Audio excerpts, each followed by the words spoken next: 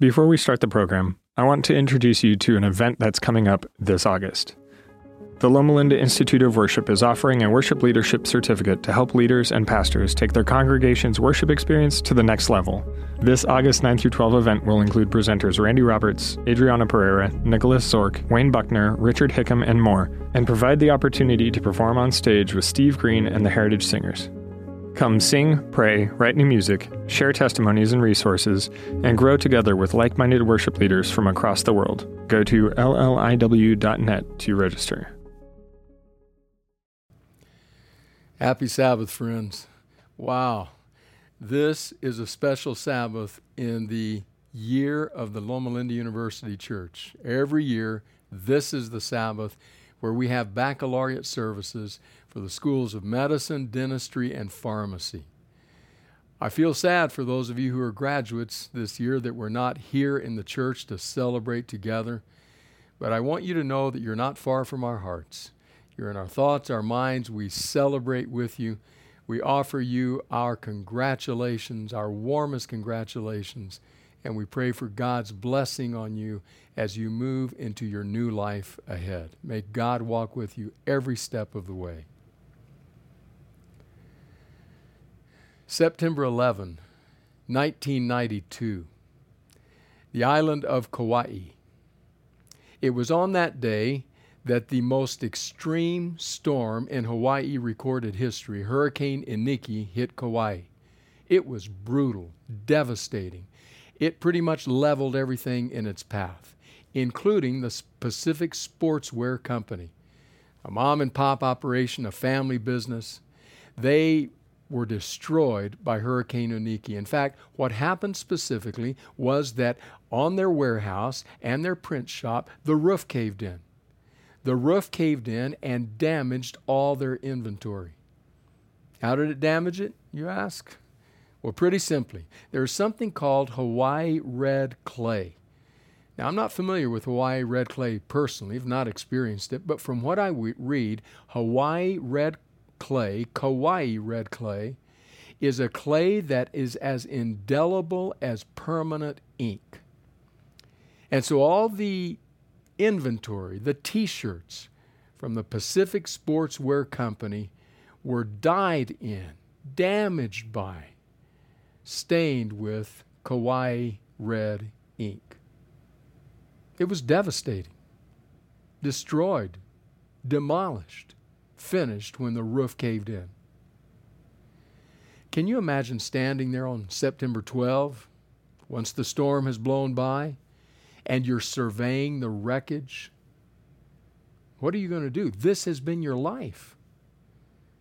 Now the roof has caved in, and your question is, then what?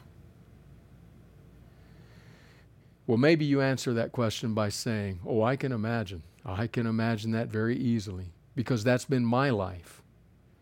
Maybe it was over the last few months, just life.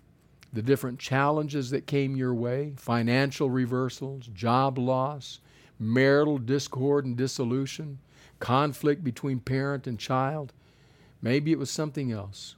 But you know exactly what it feels like to stand there and survey the wreckage of what was your normal, ordinary life. You know what it's like when the roof caves in. The question you have, the question I have, maybe is the same question the owners of the Pacific Sportswear Company had. What then? What do we do next? How do we respond? I want to take you to a psalm in the ancient hymn book of Israel, Psalm 44. I want to take you to Psalm 44 and survey this psalm to get a sense of what might come after the roof caves in. Psalm 44 is a national lament. There has been a dramatic military defeat, and the people simply don't know what to do with that, how to face that, how to respond. We're not exactly sure what military defeat it was. Scholars wonder about that. There are a few different possibilities, two principally. But I believe, from what I can read and see in the text, as well as in the story of God's people in the Old Testament, that the most likely event that occasioned this psalm was Josiah's defeat in battle. Remember Josiah? King Josiah came to the throne as just an adolescent. He was a good king. In fact, as you read Josiah's story in 2 Kings, you find that he leads the people in national repentance, national reform. He calls them back to God. They destroy the high places of idol worship. They smash the idols. He calls them away from engagement with the pagan gods around them, back to the worship of the true God. He institutes the Passover. Josiah is leading them in reform. It's a very important time in Israel's history. And then something happens. The honest truth, I had never connected until this week's study Josiah with this psalm, but this psalm makes sense to me when I think of Josiah's story, because so often as I have read Josiah's story of repentance and reform and revival, and then I come to 2 verses toward the end of 2 Kings 23, I pull up short and think, what happened? Because in those 2 verses, the story is told of Josiah going to battle with King Necho of Egypt, 609 BC, and Josiah being killed in battle in 609 BC.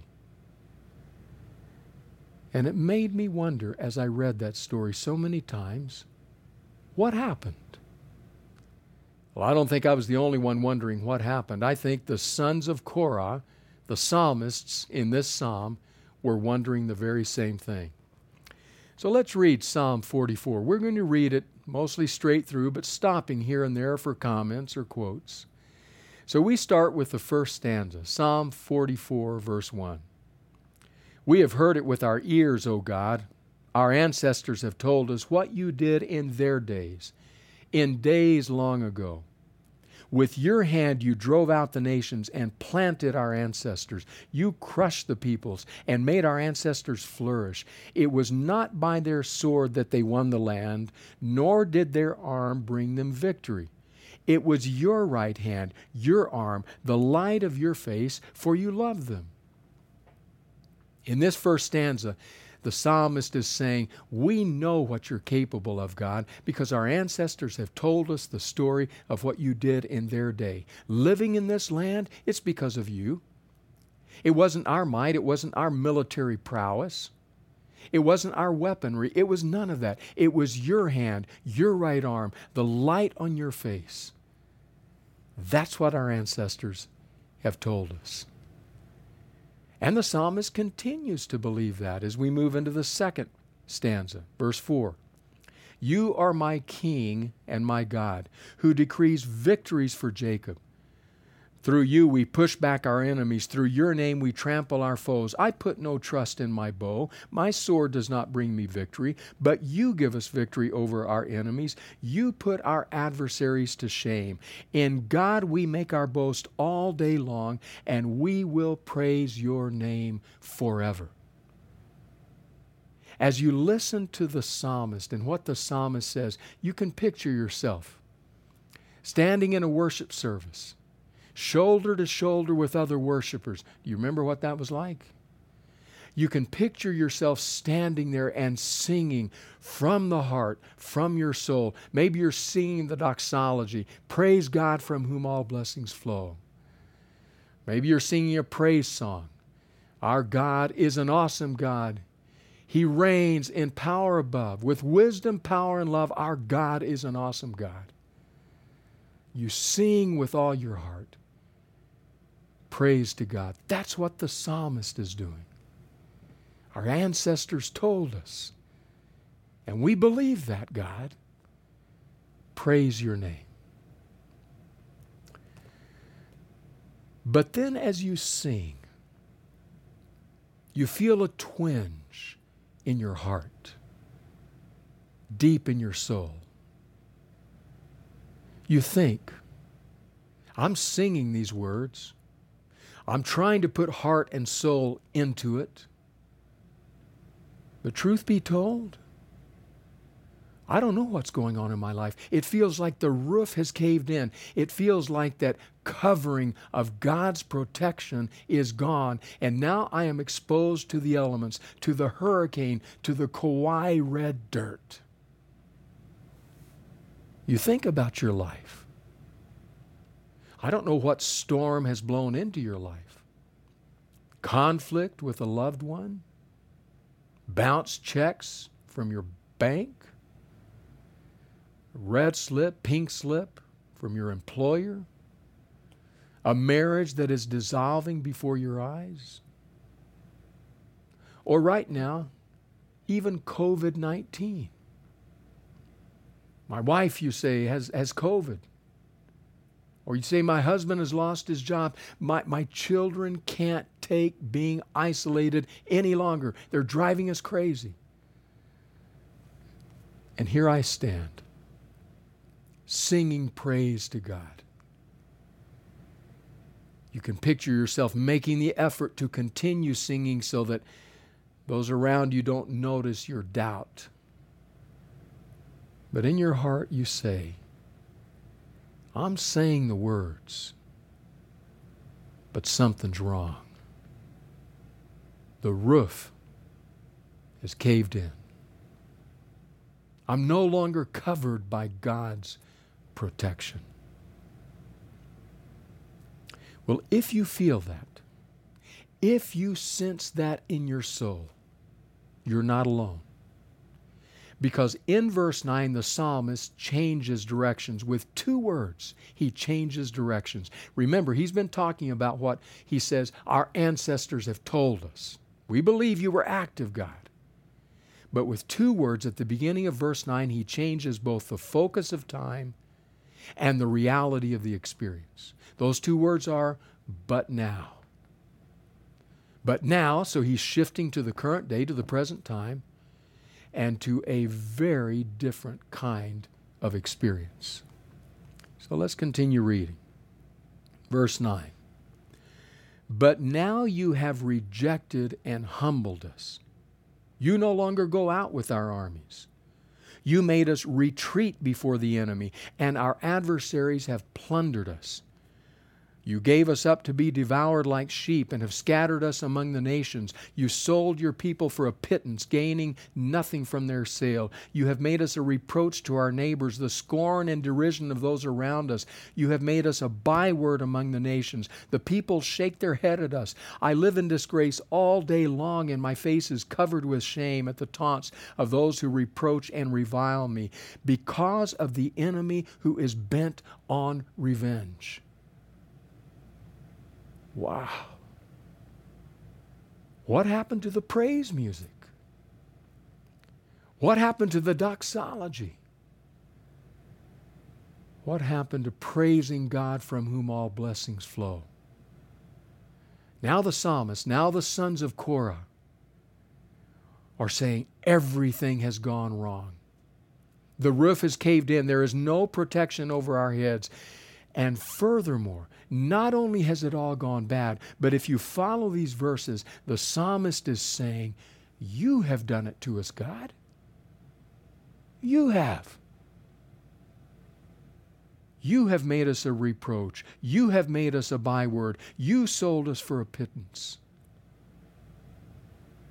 Do you know what that feels like?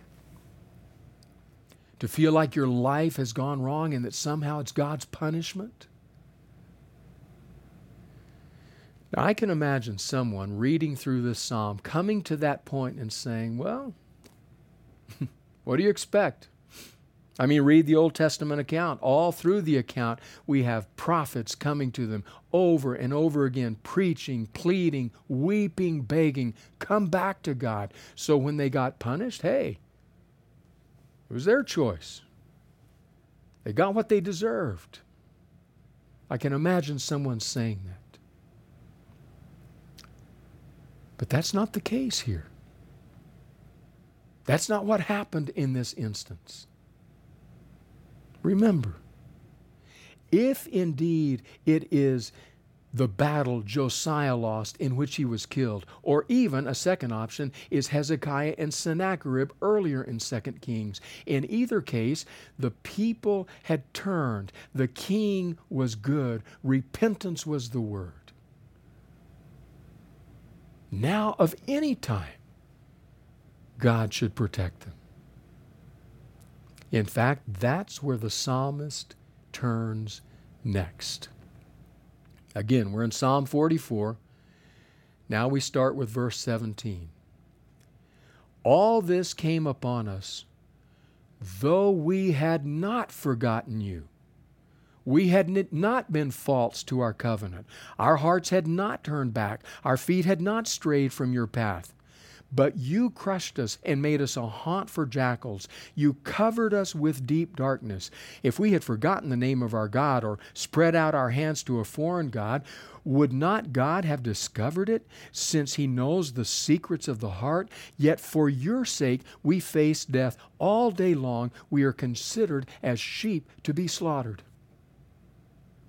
Understand clearly what the psalmist is saying. He's saying, all this happened to us, but it wasn't because we were unfaithful. No, we were faithful. We turned to you, and yet still, even though we were not unfaithful, the roof has caved in. And as he says right there in verse 22, we face death all day long. We are considered as sheep to be slaughtered. Wow. I want to read you a couple of Old Testament commentary quotes that think about what that verse says, where he says, for your sake we face death all day long, we are sheep to be slaughtered. So two brief quotes from two different commentaries. First one is this. He's talking about, this writer, about that statement. We, for your sake, are like sheep to be slaughtered. Here are the words of the commentary. For your sake does not mean here, as the English phrase usually does, that it was for the benefit of God that the Israelites had been slaughtered. Rather, it means that it was because of their devotion to God that they had been defeated and killed. Thus, the expression, for your sake, may be variously translated, because of you, or because we follow you, or because we belong to you. That's why. Second quote from a commentary, this one, unpacking a little bit further the sense of that. In their fidelity to the Lord, they receive greater abuse than if they had conformed to the pagan world. So it's because we have been faithful to you that this has happened to us. Because we were. Would have gone better for us if we'd been unfaithful. But we've been faithful. And now the roof is caved in. Back to Psalm 44. So what does the psalmist do next? Verse 23. Awake, Lord. Why do you sleep? Rouse yourself. Do not reject us forever. Why do you hide your face and forget our misery and oppression? We are brought down to the dust. Our bodies cling to the ground. So the psalmist says, wake up, God. Rouse yourself. Do something. Again, a quote from an Old Testament commentary. This commentary, written for translators who are seeking to render the original faithfully in a second language. Speaking about those verses we just read, listen. The vivid expressions used, as though God could be sleeping, as though He would hide Himself, as though He had forgotten His people in their affliction and oppression, should not be weakened in translation. Don't give in to that temptation, translator, says the commentary. Don't soften it. Don't sand the hard edges off. It should not be weakened in translation. Back to the comment. This is a desperate cry born from deepest despair and bewilderment. The rhetorical questions in these verses are not requests for information. They are bitter complaints against God's apparent indifference to and neglect of His people as they suffer and die. I'm not asking for information, in other words, is what the commentary is saying about the psalmist. I'm crying out in my bitterness of heart. In fact, another commentary says that this particular psalm was so bitter that it was not used in the synagogue service. The psalmist, the sons of Korah, the people of Israel stand surveying the wreckage. A type of hurricane, Iniki, has roared through and destroyed everything in its path. And they are left asking, God, what now? When this happens, then what? Well, I want to suggest 3 implications from this psalm. 3 implications that might be worth pondering. Implication number 1. When the roof caves in, it can even cave in on people who are faithful to God. When the roof caves in, it can even cave in on people who are faithful to God. Remember, the 2 primary contexts possible for this psalm are Hezekiah and Sennacherib, and the one that I believe is probably the case, Josiah and Necho of Egypt. In both cases, there was faithfulness. In both cases, and especially in Josiah's case, there was repentance and confession and revival and faithfulness, and then the roof caved in. I want to read to you from the words of a pastor named Lee Eclov. Simple story from his childhood. Remember, when the roof caves in, it can even cave in on those who are faithful to God. Eclov writes, when I was a kid in the mid-50s, Parker Brothers came out with a game for church families like ours. It was called Going to Jerusalem. Your playing piece wasn't a top hat or a Scotty dog like in the worldly game of Monopoly. In Going to Jerusalem, you got to be a real disciple. You were represented by a little plastic man with a robe, a beard, some sandals, and a staff. In order to move across the board, you looked up answers to questions in the little black New Testament provided with the game. I remember, says Eclov, that you always started in Bethlehem, and you made stops at the Mount of Olives, Bethsaida, Capernaum, the Stormy Sea, Nazareth, and Bethany. If you rolled the dice well, you went all the way to a triumphal entry into Jerusalem. But you never got to the crucifixion. There were no demons or angry Pharisees. You only made your way through the nice stories. It was a safe adventure, perfectly suited for a Christian family on a Sunday afternoon walk with Jesus. It never occurred to me while leaning over that card table, jiggling the dice in my hand, that traveling with Jesus wasn't meant for disciples who looked up verses in a little black Bible. If you're going to walk with Jesus as His disciple in this world, you may need to change your expectations. After all, Jesus said, "Take up your cross and follow me." The roof can even cave in on people who are faithful. Just ask Joseph. Ask Job. Ask Jeremiah. Ask John the Baptist. Ask Jesus Himself. Implication number 1 of this psalm. When the roof caves in, it can even cave in on people who are faithful. Implication number 2. When the roof caves in, it can even cave in on people whom God loves. The roof can even cave in on people whom God loves. So let me ask you a question. Do you suppose God loved Hezekiah? You suppose God loved Josiah? Do you suppose God loved the sons of Korah who composed this psalm? Do you suppose God loved Jesus? Or those other names? Joseph, Job, Jeremiah, John the Baptist. The roof can even cave in on people whom God loves. That's the witness, that's the testimony of Scripture. An Episcopal priest by the name of William Frey tells about how in his young adult days he volunteered as an outreach ministry to read to a man named John who was blind.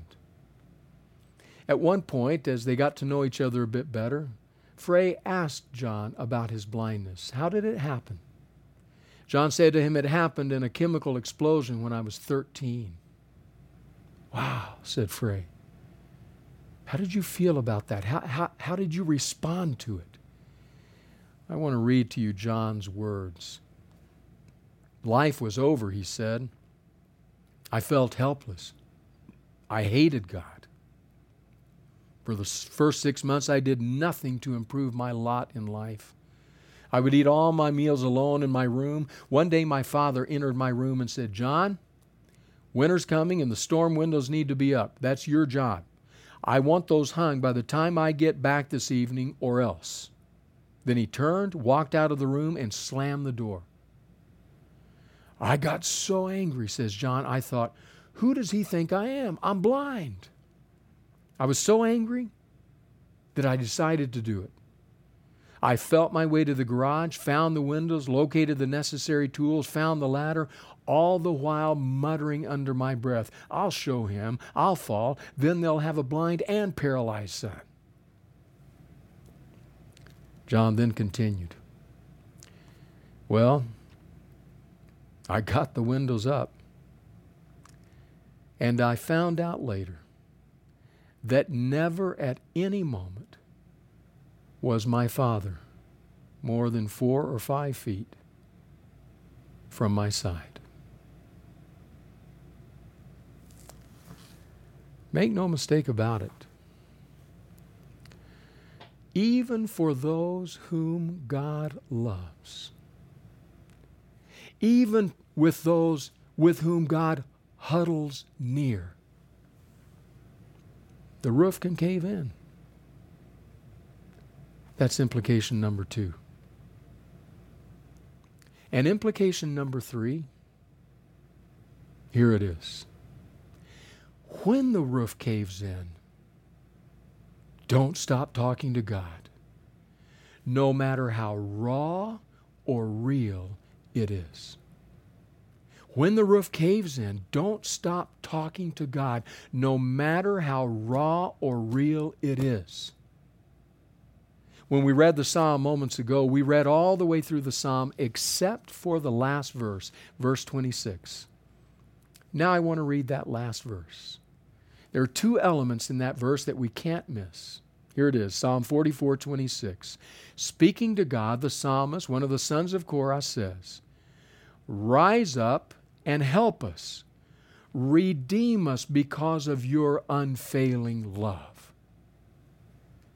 I really like the way Eugene Peterson rendered that verse in the Message paraphrase. Here's how he rendered it. Get up and come to our rescue. If you love us so much, help us. 2 elements to that verse. The first element is this. What we read in this verse, in fact, what we read in the entire psalm, is unvarnished entreaty. Unvarnished entreaty. It is plea. It is petition. It is the heart, the helpless and humble heart of the psalmist on full display. In other words, it is raw and it is real. When the roof caves in, don't stop talking to God. no matter how raw and how real is your prayer. Once more a story. This one, the story of a poet, Christian Wyman. A poet who had wandered from God, says when he got to college, the influence of the professors and all that was happening in his program, undergrad or graduate, all that happened there robbed him of his faith. He lost his faith in God, had really no use for God. But then on his 39th birthday, he was diagnosed with an incurable form of blood cancer. He wrote about the agonizing effects of the disease and of the treatments. These are Wyman's words. I have had bones die and bowels fail. Joints lock in my face and arms and legs so I could not eat, could not walk. I have passed through pain I could never have imagined, pain that seemed to incinerate all my thoughts of God and to leave me sitting there in the ashes alone. So here you have a man who's left his faith aside, suffering untold agony, physically and no doubt emotionally and even spiritually. But then I want you to listen to his next word, Christian Wyman's next words. He found a friend in the suffering Messiah. He says, I am a Christian because of that moment on the cross when Jesus, drinking the very dregs of human bitterness, cries out, my God, why hast thou forsaken me?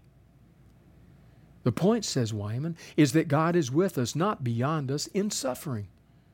I am a Christian because I understand that moment of Christ's passion to have meaning in my own life. And what it means is that the absolute solitary and singular nature of extreme human pain is an illusion. I'm not suggesting that ministering angels are going to come down and comfort you as you die. I'm suggesting that Christ's suffering shatters the iron walls around individual human suffering. In the face of brutal, isolating pain, we don't really want answers. We want a person, says Wyman. At such times, there is simply no substitute for the presence of Christ. As Wyman describes his experience, you get the image, the picture of a man who is wrestling deeply in his soul with his pain and with the sense that God is somehow not right next to him, crying out in the bitterness of his agony. It reminds me of Dave Dravecky, the one-time Major League Baseball pitcher, who also through cancer, just like Wyman, suffered profoundly. In fact, suffered to the degree that his arm and his shoulder had to be amputated. Reflecting back on that experience, Dravecky would later say, my wife Jan and I have learned something profound from this experience. We have learned something about the landscape, that's the word he uses, the landscape of faith. We have learned that there are mountains and there are wildernesses. On the mountains, says Dravecky, we are overwhelmed by the grandeur of God. And in the wilderness, we are overwhelmed by the absence of God. And this is what comes next. Dravecky says the key is to learn to kneel in both.